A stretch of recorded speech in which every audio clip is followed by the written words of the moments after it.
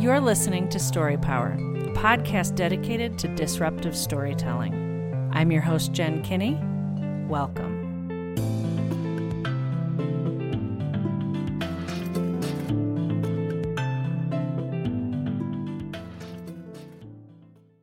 Attorney, speaker, writer, abolitionist.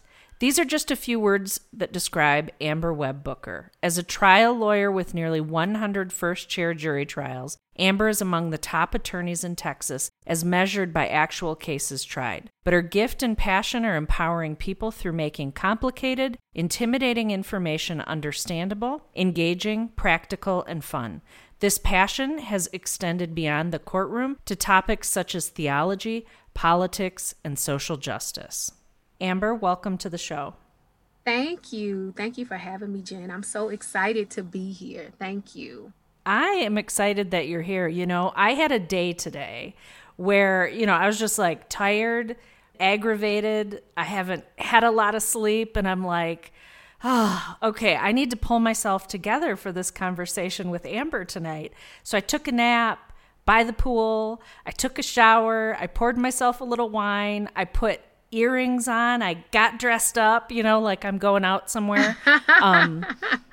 So I'm really looking forward to the conversation and for just an opportunity to get to know you more, as well as to share your story with people. I will start out by saying that you are one of my favorite commentators on anything. Thank you. Your Instagram page, your Facebook page, your podcast, all of those things. Like huge fan. I would love for you to introduce yourself to us. Tell us about who you are, what has brought you to who you are today, and just like what you're passionate about. Yeah. So my name is Amber Booker. I'm from Dallas, Texas. I'm a country girl, masquerading as a city slicker. I am an attorney by trade, but that's not what I do. Who I am is somebody who loves people, and I try to take my love for people and put that into action by using the things that I know how to do well to empower people. And for me, what that looks like is really, at my core, I'm a teacher. So I'm a trial lawyer.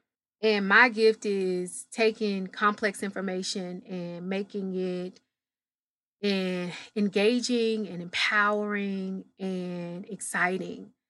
I remember when I first started practicing law and I first started trying cases, jurors would come up to me after trial and they would be like, "Oh my gosh, I thought this was going to be boring. I thought that we weren't going to understand none of this stuff. And I had so much fun. Like, I understood the words that came out of your mouth, and you talk just like us. I actually understood what you said." And like jurors would come up to me and they would like, I have had jurors that like ask for like my autograph. Like, this is so weird, like in real life. And I have had jurors like ask for my card. The same thing started happening. So I started teaching a class at my church, and people would come up to me after class like, "Oh my gosh, I understood what you said. So like, I ain't never read the Bible before and understood it. Or I ain't never sat in church before and understood what people said, or really understood how that had anything to do with my real life." And then the same thing started happening to me when I would post things on Facebook, like about legal things. Like I would start posting things maybe about like hot topic issues, maybe trials that were happening. And people will be like, "Oh, so that's what that's about." Or, "Oh." And so I really kind of started to realize that there was like this common thread between all of these things, like that it wasn't necessarily that people didn't care. It was just simply that people needed access to information in a way that they could understand it so that they could be empowered to take that information and apply it in their own life. And so, with things that I was passionate about, theology, politics, social justice, I just started kind of in my own little corner of the world, just breaking down information, talking about things in ways that I felt like people could digest the information and take it and use it in their everyday life and see how it was relevant, and also see how that same information was being weaponized to keep them thinking certain things and keep them in certain cycles that was not in their best interest. And so out of that came my initial guest appearance on Brokish in season 3. At that time, Erica Brown and Delina McFall were doing the podcast and asked me to come on and talk about money and mass incarceration because I was a former prosecutor. And I guess the episode was really well received. And so, like a few months later, I got like this really random phone call from Delina. And so I was like really worried that I had like said something. And I was like, oh Lord, these ladies done caused some smoke from some stuff that done came out of my mouth. And like, what have I said? And so she was like, actually, I have a lot going on and I need to leave the podcast. And Erica and I think you will be a great co-host to come and join in season 4. And so I came and I joined Brokish, and kind of the rest is history. And Erica and I have been trucking along. And so I started doing Brokish, and I haven't looked back, and I love Erica, and I'm so glad I started doing that because, like I said, I love talking about information in ways that empower people, and that's exactly what we do at Brokish. And that's what I do on Instagram. That's what I do on Facebook. That's what I do in trial. That's what I do when I teach the Bible. And so, really, I just got a big mouth, child. So that's basically what I do, is I run my mouth, basically. So, and I appreciate it. I feel like the world is a better place because of this. Right? Like, so I met you through Brokish and coming on as an editor, right? And it's so interesting because you just released an episode where you interviewed me. And when I was listening back through to that episode, it was so brilliant. Not me, because I'm just there telling my story, right? But after every part that I would speak, you would break it down. And I'm like, man, is she like fire? Like, this is amazing. You know, and I listen to you every week. You know, I listen to the every other week episodes and stuff for editing, and I'm always like blown away, truly. So I see that, like, when you say that you know, like, I really feel like you have a gifting in this. I think we can all do things, but like, that is your gifting for sure. I see that so clearly. Thank you. You said something on Instagram recently, and I thought it was just poignant. You said, I practice law, but my life's work is truly at the intersection of law, politics, and theology. Teaching people that true Christian worship is radically loving, justice-centered, and always relevant. Posted somewhere in my house. Can you talk about that a bit? Absolutely. I think that for so long, Christianity has been hijacked and perverted into this misconception of an ideal or an aspiration of, first of all, a power, right? And this idea that Christianity is about power and proximity to power, political power, particularly in evangelical America, but also about how we look, right? This belief that how we appear to be sanctified is more important than the work of becoming sanctified. And so the process of sanctification is wildly messy.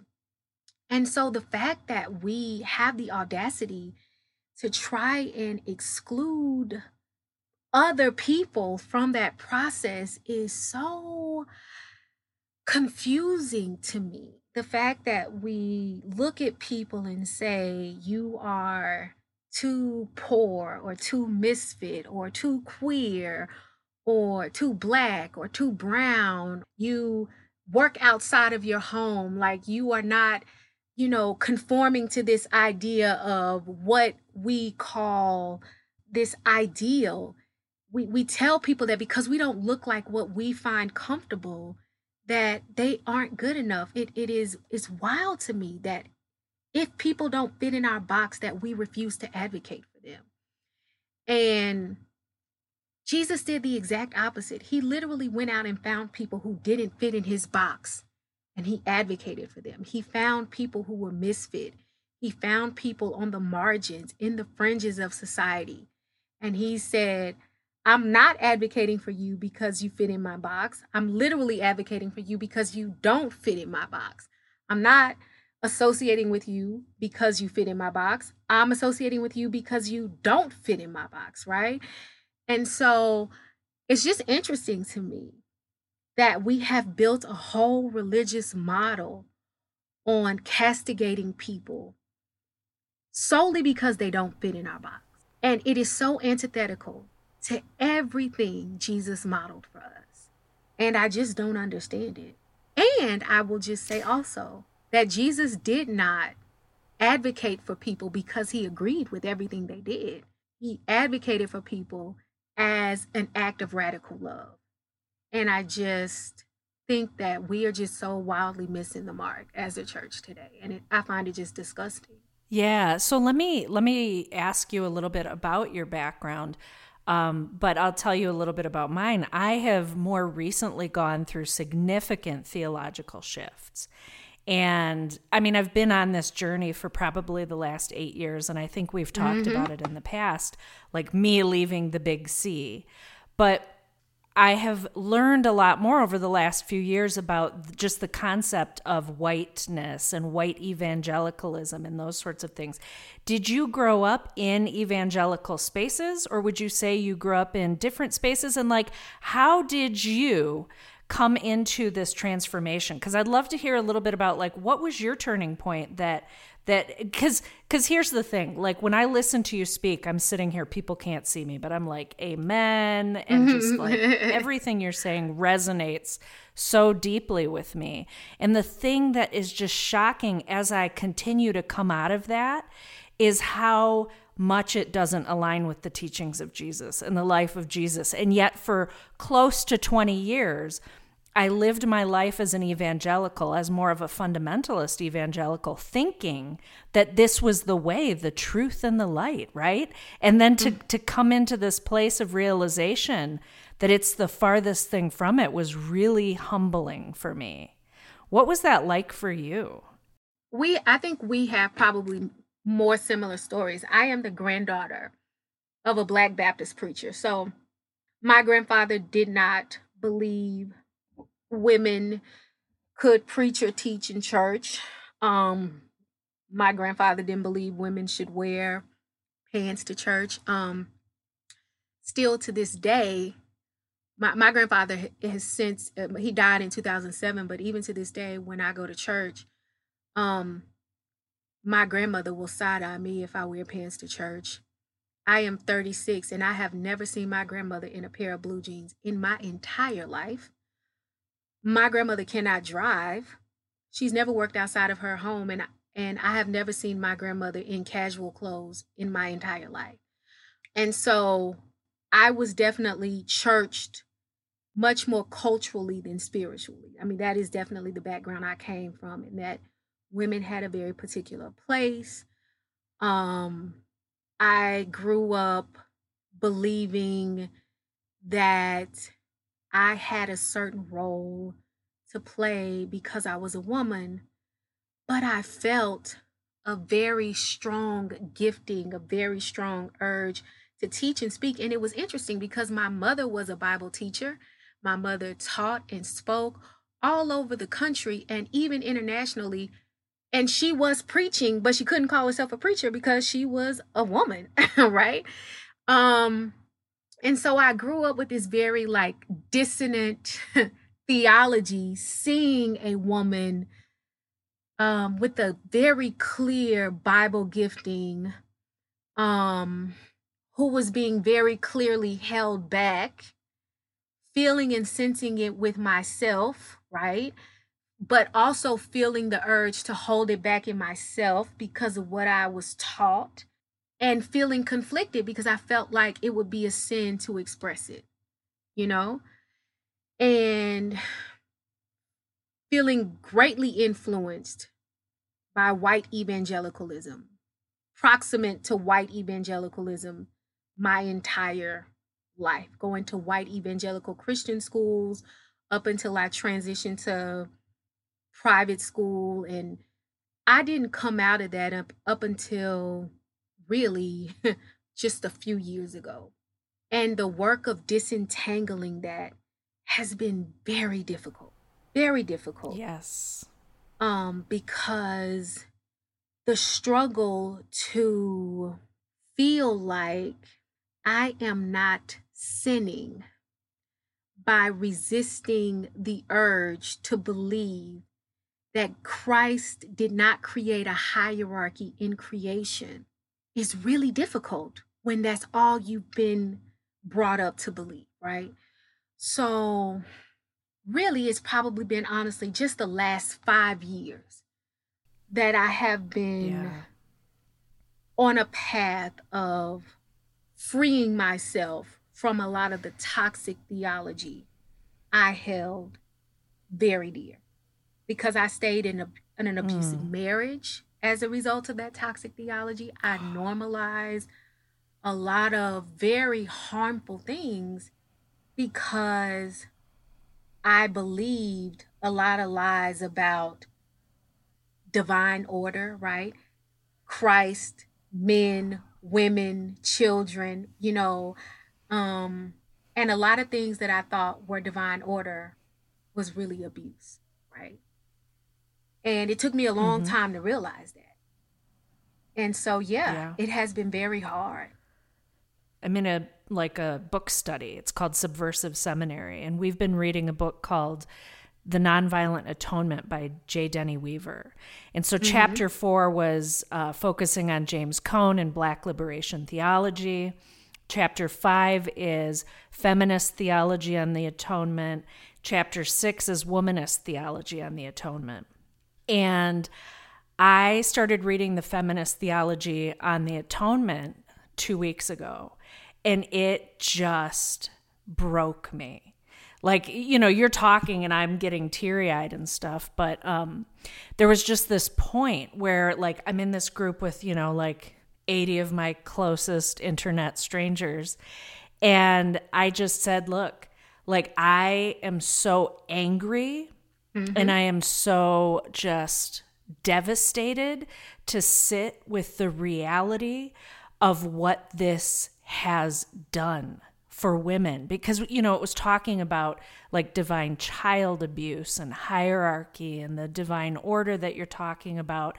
And I think of all of the women who have subjugated themselves and who have been abused, and there was a woman in a group that I was in. She is currently working in anti-trafficking, but I spent 15 years working in anti-trafficking.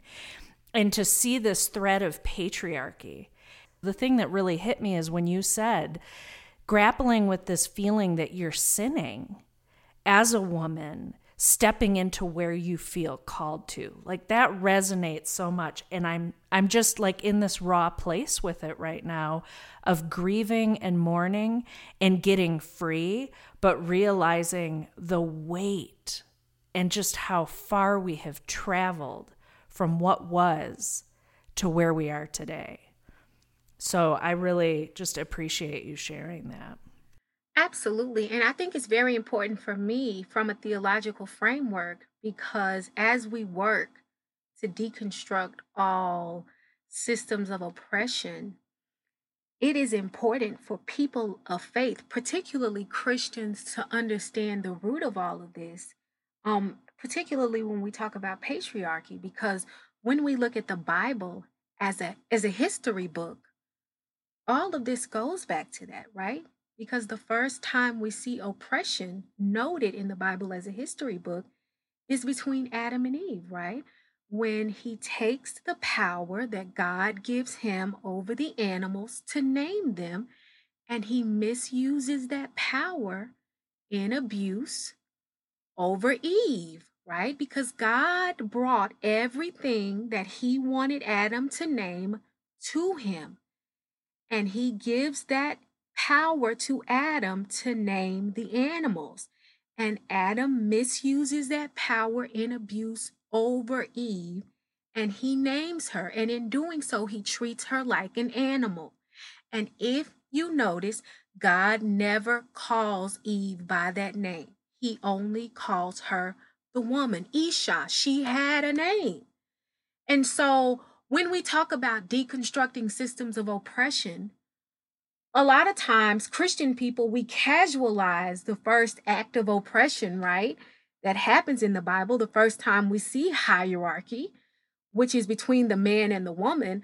And so we have to be clear where it comes from, because we cannot get to the root of racial hierarchy when we're talking about it as people of faith until we root out spiritually where it comes from, which is when we trace it back to the first time we see it in the biblical text. And so it is important for us to understand when we are looking at this in this book that we hold dear and treasure, and when we are looking at the very messy relationships that the redemptive framework happens against, that we see the first time hierarchy occurs and all the other steps that are built upon it, because it's important for us to see how hierarchies are erected, right? And what happens when we normalize them, and what happens when we don't call them out, and what happens when little things become big things, and what happens when we overlook abuses of power, right? And what happens when we don't check small things, right? It's happening literally right in front of our face in the creation story. Mm-hmm. And so it's very important for us to take note of those things, because it's continuing to happen today. Can you talk a little bit about that? Because it seems like you may have something in mind. Yeah, so it's interesting because we are on this path of erasure right now. You know, legislators are in a frenzy. We're banning this, right? We're banning this. We can't talk about the 1619 Project. We can't talk about critical race theory. We can't talk about this. We can't talk about that. Which is interesting because we wasn't ever talking about none of that anyway, right? That's the funny part. We wasn't talking about none of that anyway.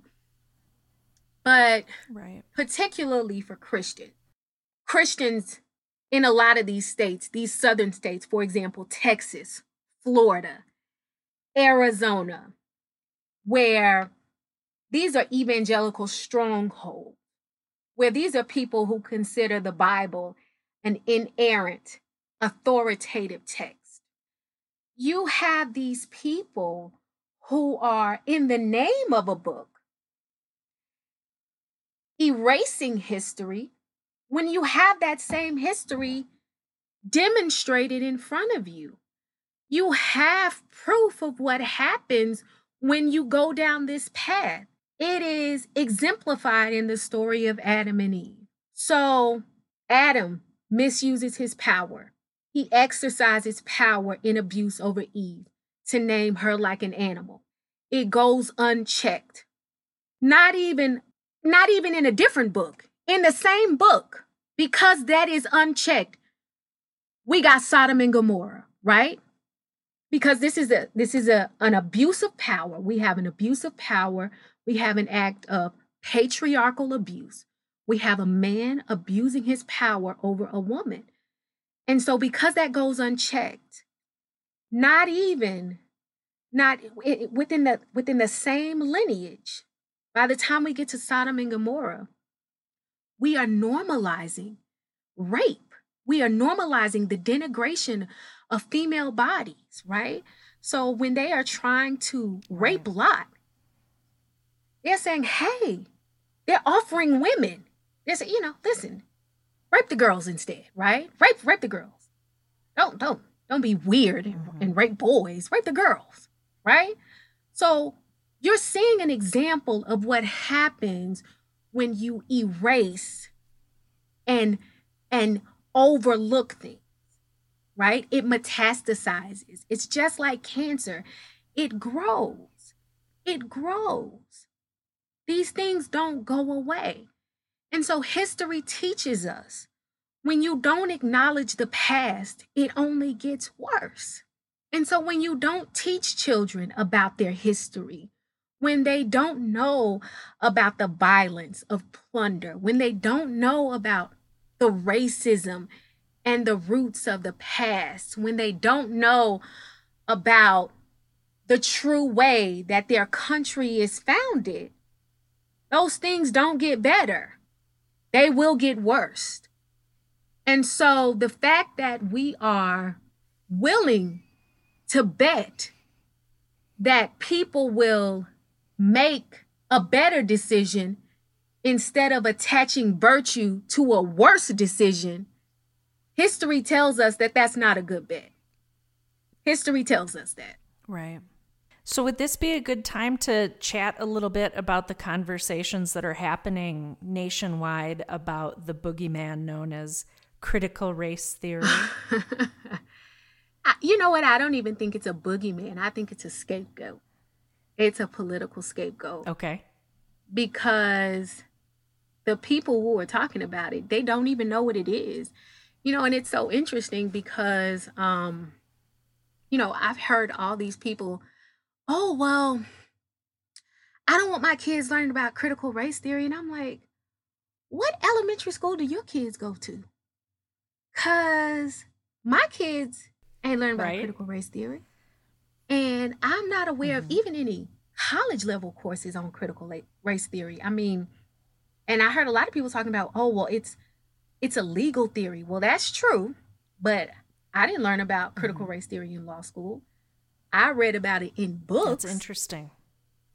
And I was able to understand it and comprehend it because I am a lawyer, and it was posited by lawyers based upon legal principles. But, Erica and I were talking about this. I even checked on law school websites. So ain't no law schools teaching about critical race theory. No. Yeah. Yeah, this is a graduate level program, right? Exactly. This is a scapegoat to justify erasing Black history and the dirty parts of American history that point to the truth that America is rooted in genocide, human trafficking, and it is inextricably linked to plundering, and it is stained with blood and built on forced labor. And that is a truth that we don't want to tell. And we like to sit around and talk about Jefferson's words about holding these truths to be self-evident that all men are created equal, like he was making an ode to egalitarianism, when really he was literally talking about biology. He was literally saying that all people are the fruit of zygotes. Like he was literally saying all people come from fertilized eggs and sperm. He was not talking about racial equality. He was not talking about equity. He was not talking about all people having the right to being treated the same way in a society. And the fact that we want to propagate this narrative is a choice that is a part of a propaganda machine that has no bearing on the truth. And these bans on critical race theory is in furtherance of that propaganda. Yeah, it's interesting because a couple of years ago, I started, I've been called a Marxist and SJW and all of those things for many, many years now, right? Of But this course. CRT thing kept coming up, and it was really coming up a lot from those in evangelical spaces. And, I'm being accused of this thing and I don't even understand it. So I'm like, okay, well, I need to go on a journey and research it.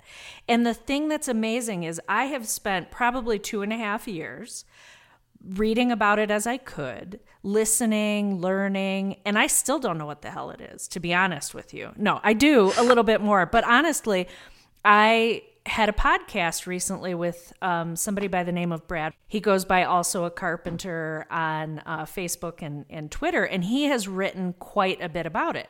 So I'm like, I only feel comfortable just now, after 2.5 years of really studying it, even having a conversation where I interview somebody, because, I could be like, so what is it? And how do we deal with it? And, in those questions, but I wanted to have somewhat of a grasp on it myself. And I'm Yeah. watching this and I really wanted to ignore it for a long time. And I tried to, and I thought this is going to go away.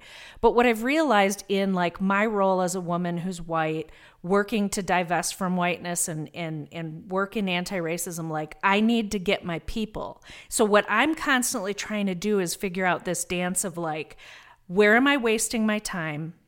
Where is my energy well placed? And I feel like, so I got a phone call from a family member last week who is not on social media, not online. And she's like, okay, what is critical race theory? And I'm like, oh, I thought this was going to go away, right? So anyway, so there's my journey in terms of starting to have the conversations, because so many people are curious about it. And Yeah. I want to try to have these conversations in a way where you don't have to be an academic, right? Yeah. To understand basic ideas. And one of the things you mentioned is you really believe we need to understand the history in Yeah. order to understand what is being discussed. Can you talk about that a little bit? Absolutely. So, the best way to understand critical race theory is to understand the history it evolved out of, because it really was a reaction to the disappointment of the movement for desegregation. So, in the aftermath of the fight to desegregate, you have a lot of the seminal cases that were being litigated. So let me just say this. Let's just start with sort of the fundamental premise of the movement to desegregate. Their premise was desegregation was the means to the end, it was the prize. That once we get to occupy the same places as white people, that that would be the win. Going to their schools, living in their neighborhoods, eating in their restaurants, drinking from their water fountains. That was the equality, right? That was the assumption. And the assumption was that we could use the law to achieve that, right? But the movement to desegregate soon found out that that was a Wookiee. So once we got into the schools, Ruby Bridges found out that wasn't true.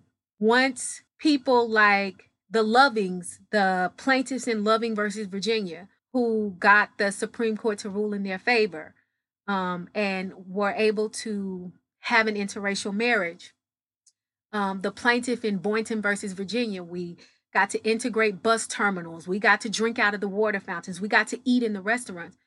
We realized, okay, we can eat in the restaurants. We go to their schools, but it's still not equal. We're here now, but there's still a problem, right? We're still not being treated the same.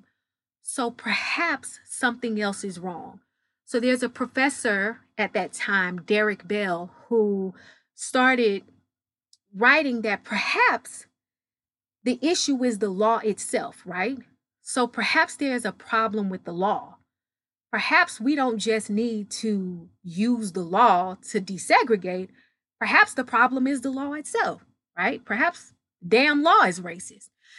So he starts writing about these issues with how maybe the law is racist and how maybe there is within the system itself challenges or inherent issues that will always make it fundamentally unfair to Black people, even if we're in the exact same school as white people, even if we're in the exact same neighborhood as white people. And this was built on the work of a scholar named Alan Freeman, who basically said that law is not some inherently universal thing, that law is always socially constructed based on the norms of the people who created, right? So law is always normative. That's why at one period in time, it was socially acceptable for child brides to be given in marriage. That's why at one period in time, it was socially acceptable for indentured slaves to sell themselves into servitude as a means to pay off debt, right? Because law is always inherently fluid, right? And so Derek Bell started building off of that concept that, yeah, so you always have to interrogate the norms of the people who create the law, because law is never universal. It's always normative. And so then Kimberly Crenshaw came later, along with people like Mari Matsuda and people like Patricia Williams, and they sort of gave it a name, and they called it critical race theory. Kimberly Crenshaw named it, and then they sort of started to basically say that because race is a social construct, that social construct obviously impacts the system that we live in. And that if race is socially constructed, then the system is also socially constructed. And if the system socially constructs race, then obviously it is impacted and built into the system itself. So if the system built race, then race is intertwined into all aspects of the system. So if the system invented race, then race will impact every aspect of the system, right? And so that's basically what critical race theory posits. Yeah, and it's interesting because as I sit here thinking about, what you were saying about this idea that there's a universality to the application of law, I even draw that in with like the universality of theology, right? This assumption that there's just this universal approach to theology, and how James Cone actually spoke about that, and the reality that when you think you are the center of the universe, yes, then you think these certain things are universal. And so for people who are white, who haven't encountered a judicial system that is inherently racist against them, like for them, they're like, what do you mean the system is designed this way and impacts people differently? I almost feel like what people are trying to do with creating CRT and putting out this idea to speak against, they're really saying they don't believe in systemic racism. They really don't believe in the movement for liberation and the movement for Black lives. That's what they really mean. But they get to make it sound like some big scary thing, critical race theory, that nobody really knows about, so they just believe them. Because for me, I had to take 2.5 years even researching it.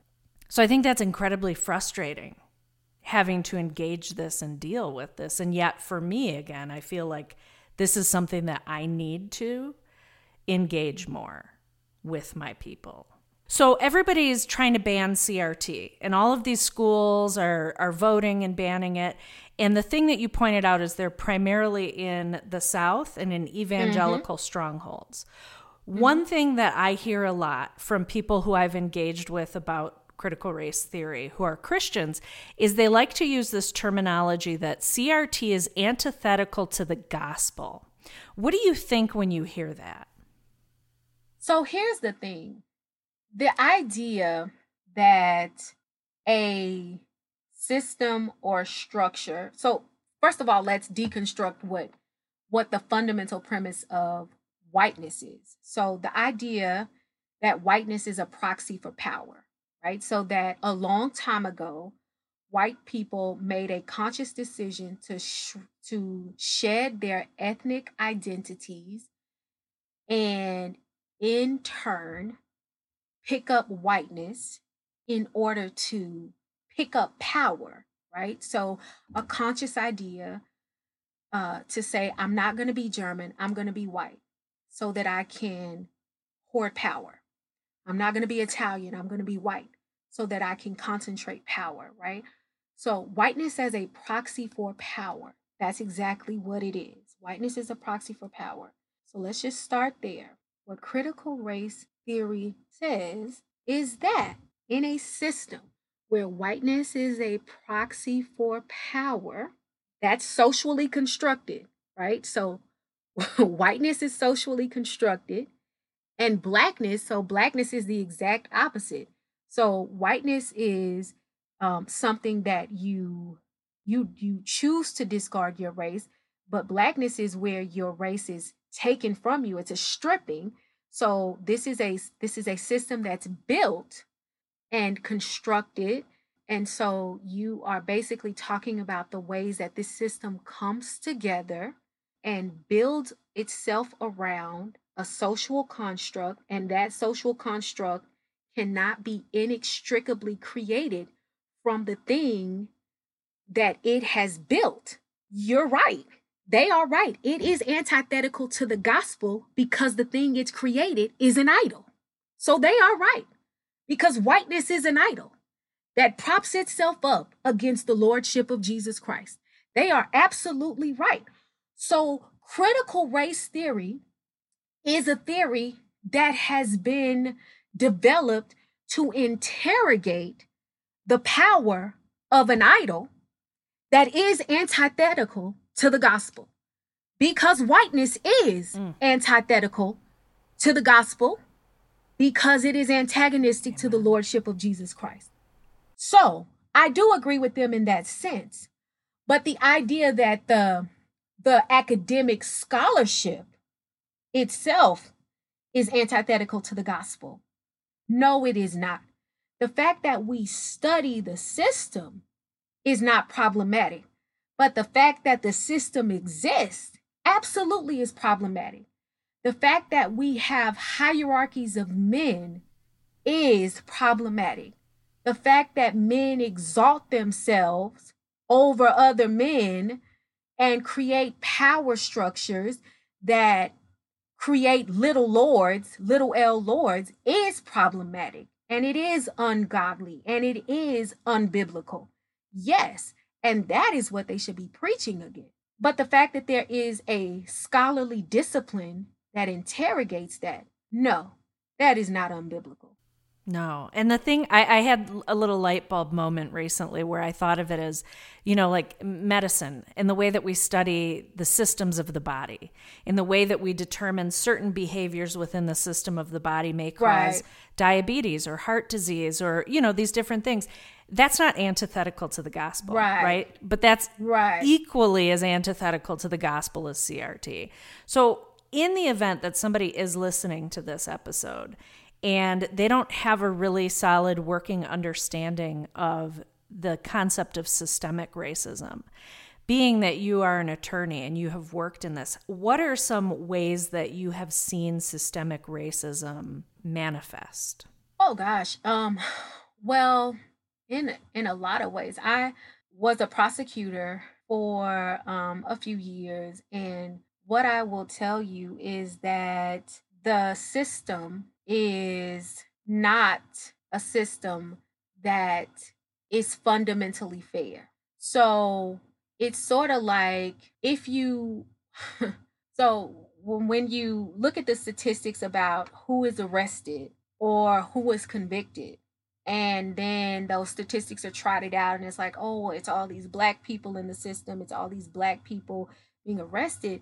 But if neighborhoods are over policed, right? So if you are militarized in particular parts of town, right, where per capita the presence of the police to the number of residents is 3 times or 4 times what it is versus what it is in the white part of town, well, what a shocker. Like if ain't no police in the white part of town, then you ain't gonna have no white defendants, right? Statistics, right? The statistical probability. Right. Crime is a social construct. I saw that you had made the post about wage theft. I posted the same thing like a few months ago. Wage theft is the most prevalent form of theft in the United States, and it accounts for billions of dollars of losses in the United States annually. And it is overwhelmingly committed by white corporate criminals. And it is only punished by civil penalty. So if Target steal money out of your check, they only gonna get a fine. But if you steal Target TV, you're gonna get arrested. And you're gonna have to post bond. Right. You're gonna have to hire a lawyer. You're gonna get a record, which means that if you have a theft, that's a crime of moral turpitude, which means that there are certain jobs you will never be able to get. There are certain benefits you will never be able to get. There's certain housing you will never be able to get. Just certain things that you'll never be able to get because you have been convicted of a crime of moral turpitude, which is a crime of dishonesty, okay? Because you stole a TV out of Target, okay? Because it's a theft. But if Target steal your money out of your check, they just got to pay a fine and keep it moving, right? So crime is literally a social construct, right? Think about it. If Jeff Bezos cheats on his taxes, overwhelmingly likely that it will be a civil penalty. Meanwhile, Crystal Mason in Tarrant County accidentally voted while she was on probation and got sentenced to 5 years in prison in Tarrant County, Texas. Right. Okay? So, you tell me which has a bigger impact on society.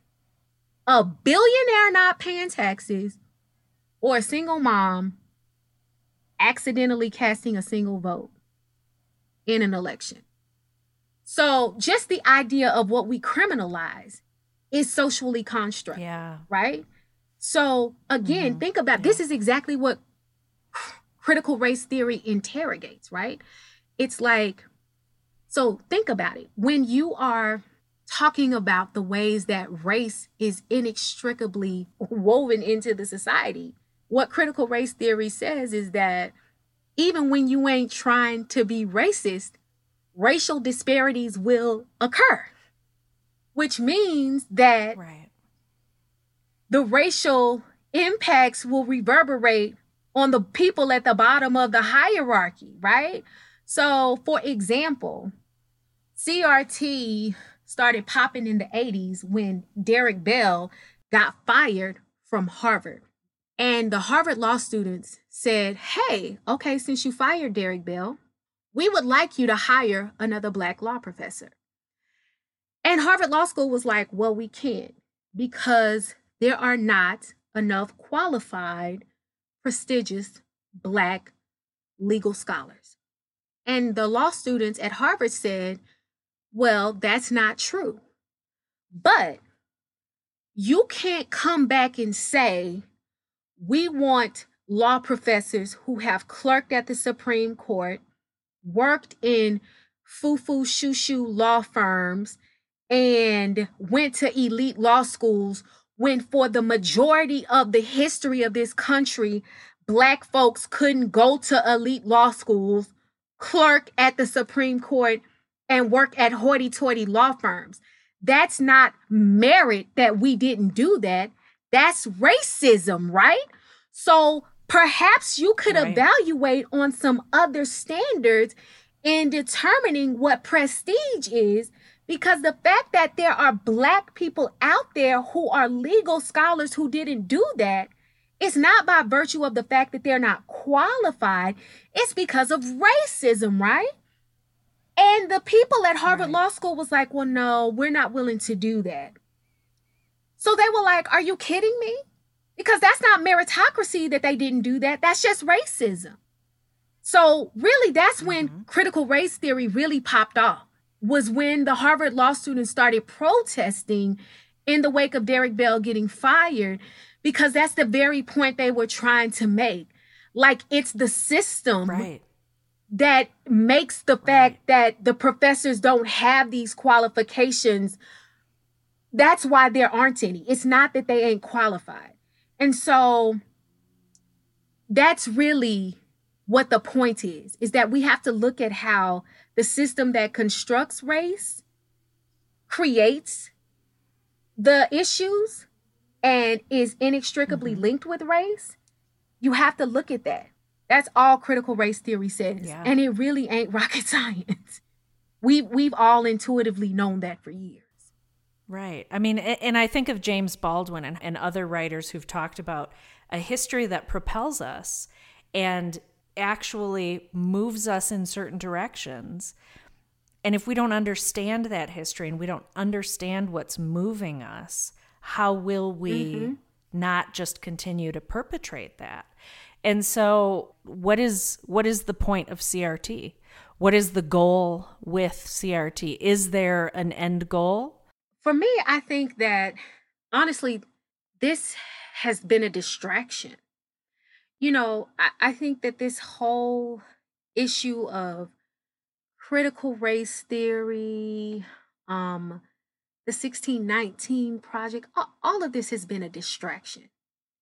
You know, and Toni Morrison said it best. You know, the ultimate goal of racism at its core is a distraction to keep people from doing their work. You know, people are really talking about something right now that never really needed to be in the discourse. They are spewing a lot of misinformation. People have a lot of opinions about something that they don't know about, and they are spreading a lot of falsities. This is taking up a lot of legislative bandwidth, tying up a lot of political time and capital that could be going towards things that really matter, solving real problems that really exist. This is honestly just a distraction. Intuitively, we all knew that the system we have here is a system that has in its ingredients something that includes a bias in favor of whiteness to the detriment of Blackness and everybody else. And before we had a stamp on that called it critical race theory, we all knew that. We all knew that, right? We all knew that. So I think that this is not anything that needs to be framed in terms of what the end goal is. We all need to get back to doing the work of dismantling the system. I think what the goal is for the political pundits who are manipulating this, for the conservatives and for the people who have an agenda to promote and protect and enshrine whiteness, what they want to do is they want to confuse and conflate discrimination and equity. And I think they are very effectively using this conversation to help people conflate those two terms and make people believe that equity and discrimination are the same thing. And I think the goal for us who are having this conversation is to help to remediate that and help to point out that discrimination and equity are not the same thing. Discrimination is the preservation of the hierarchy. Equity is after you dismantle the hierarchy, you can't pretend like the hierarchy never exists. And equity simply requires you to be mindful of the history of the hierarchy and the fact that the people who lived at the bottom of the hierarchy have a real lived experience at the bottom of the hierarchy. And you can't just tell them to go forth and prosper. You have to be sensitive to the fact that they've been at the bottom and they started from the bottom. Now they're here. And so you're going to have to give them some help to come from the bottom and give them some help to thrive as you dismantle. That is what equity is. And so these people want you to pretend like being equitable is being discriminatory. That's what this is really about. Yeah, I appreciate that. Did you grow up wanting to be an attorney? So this is so odd because sometimes I feel like I tell this story and it doesn't make any sense. I was in 3rd grade and I was a bright kid always, and I always kind of got to work ahead of my classmates. You know, my teacher would just allow me to kind of work until I finished. And so I reached a point early in the year where I had finished all my textbooks. I finished like my math book, my science book. And so as a reward, I was a little bit of a book nerd. So I would go to school every day and my teacher would just let me read books. And it was just like the thrill of my life. And one day my teacher gave me a book about Oprah Winfrey. And it just changed things for me. It was the first time I had seen a woman with skin like mine and a body like mine, because that's when Oprah was still fat, y'all. And she talked for a living. And that was the first time that I had some sense that maybe I could talk for a living. And I didn't exactly know how or what, but that was the first time I thought I could talk for a job.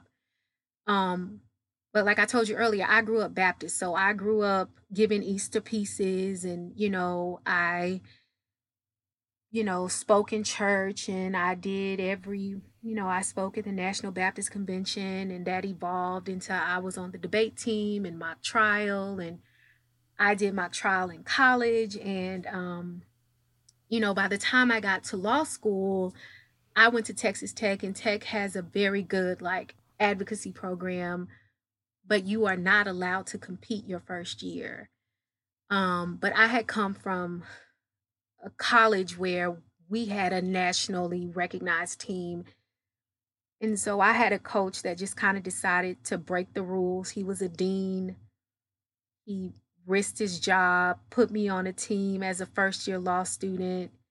So I got to make history. I got to be on a team as a first-year law student. I was the first-year law student to be able to be on a national team at Tech. We won, thank God. I didn't fail out of law school, thank God. That's awesome. He didn't get fired, thank God. And so I think the bug had just always been in me. I just knew I liked talking to people. I knew I got joy out of seeing the dots come together for people. And I got the joy out of being the one to connect it, and that place where, it always baffled me when I would see attorneys get up and be like, this catastrophic loss. And I'm like, people don't have catastrophic losses. They have fires, and people don't have automobile collisions. They have car wrecks. And, why are you talking to people? People, that's not what happened. Yeah. I have a case right now. It's some wires going across a yard. And the attorneys, they were looking at it and they couldn't figure out how these people got hurt. And I was like, y'all, these wires are across this yard like that because these people is bootlegging this cable. Y'all don't know nobody that bootleg cable. That's why these wires running through this yard like that. They bootlegging the cable. And it just always amazes me how out of touch some attorneys are. I'm like it's 8 attorneys on the phone, right? And don't nobody know these people bootlegging cable. Really? For real? Dang, don't nobody on this phone go get a chicken basket on the weekend. Y'all don't know nobody that bootleg cable.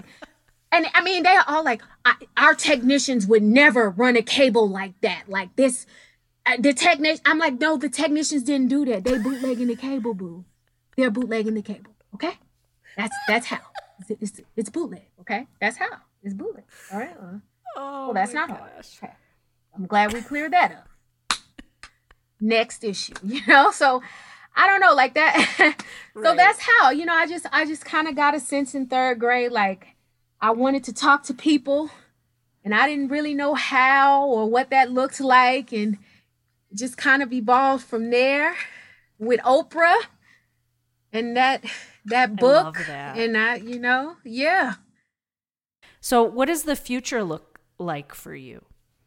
Well, my hope is more teaching and speaking and writing and podcasting. I hope to eventually transition out of practicing law full time. Um because ain't nobody got time for that. I'm tired of giving my life to the man. um but yeah, I eventually want to, you know, I say all the time that in my heart and soul and mind, I know that God has called me to be an abolitionist. I feel like I have been called to set people free, spiritually, politically, you know, academically. Um, and that is the work that I want to do. And so, in my own corner of the world, that's what I'm trying to do. And hopefully, I will get to just do more of it. So, yeah. I love that. One question that I ask everybody, or most of my guests, is what gives you hope? Honestly, Jen, people like you give me hope. People who are folks who should be benefiting from the hierarchy, right? Getting fat off the hog, but who are convicted morally and who are invested um, in the humanity of us all, in our shared Yeah. fate, in our collective, unity, who are just out here doing the righteous work. People like you remind me that there's just good people in the world. And, at the end of the day, we really are all we got. Like, I really hate to be out here quoting Nino Brown, but we really are all we got. And my hope is in people like you. My hope is in Christ. Um, my hope is in the gospel guarantee that if Christ is lifted up, he really will draw people to himself. And so I really do have hope that there is redemption for, calloused hearts. I do believe that people can change. I do believe that there are people amongst us right now who are lost, who can be saved. And so I just believe that if we keep doing righteous work, we will get a righteous harvest. So that's why I keep doing what I'm doing. So, where can people follow you and find you? So the best place to find me is on payday on the Brokish podcast on the 1st and the 15th of every month. You can go to brokishpodcast.com, BROKEishPodcast.com, Brokish Podcast. I'm so proud of myself that I spelled that. You can find us on Instagram at Brokish Podcast. You can find us on Twitter and Facebook as well. And you can find our Twitter handle and our Facebook handles at IG. I'm not even gonna do that to y'all. Just find us on IG and then find us on Twitter and Facebook. And then you can find me on IG at Amber W. Booker. And that's where I am. So follow Brokish Podcast and Amber W. Booker. And that's where I am, child. That's where I be. Thank you so much for coming on. Thank you so much, Jen. I had so much fun. I'm so glad I got to hang out with you. Since recording this podcast a few weeks ago, my guest, Amber Webb Booker, has become Amber Webb Sims. So you can find her accordingly on Instagram at Amber W. Sims, and that's AmberWSims.